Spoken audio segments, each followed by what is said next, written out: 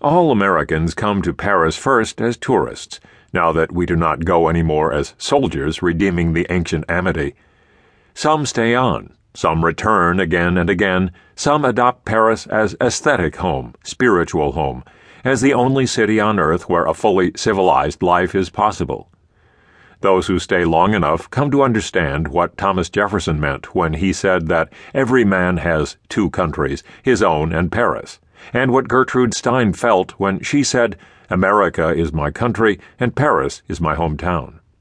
But when we arrive for the first time, even if we haven't read much Hemingway, ineluctably we see Paris through his eyes, the light, the night, the life of the streets, the style and the stillness, and above all the cafes.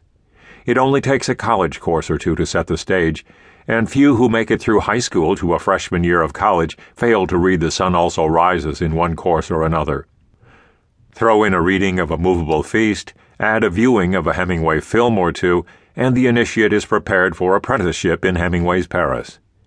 The Sun Also Rises serves to set the ceremony in motion. Drinks at the famous cafes mentioned in the novel, the Closerie des Lilas, Dôme, Rotonde, Select, and all the others, followed by walks in Jake's footsteps on the Rue de la Montagne Sainte-Geneviève, the Boulevard Montparnasse and Saint-Michel, around the Ile Saint-Louis, and up the Rue du Cardinal Lemoine to the Place Contrescarpe, and on over to the Rue Saint-Jacques. The apprentice will probably see the river, the barges, and Notre Dame in the night sky through Jake's eyes, and with luck, and a little more reading, the tourist apprentice may deepen the Hemingway ritual through A Movable Feast, seeing the Rue Mouffetard, that wonderful narrow crowded market street, the ancient church of Saint-Étienne-du-Mont, and the windswept Place du Panthéon, the fresh-washed gravel paths of the Luxembourg Gardens, and the sculpture of the bare trees in winter, the river, the fishermen, the bookstalls on the quays, and, with the right hotel room in the right location, all the roofs and the chimneys of the high hill of the quarter.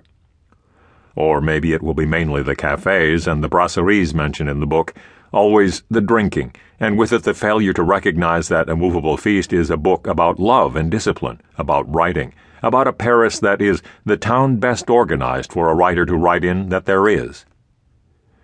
No, the Hemingway tourist who conducts his Parisian novitiate primarily in the cafes is not likely to find Hemingway's Paris, for Paris is a very old city, and nothing is simple there. And nothing is simple in Hemingway.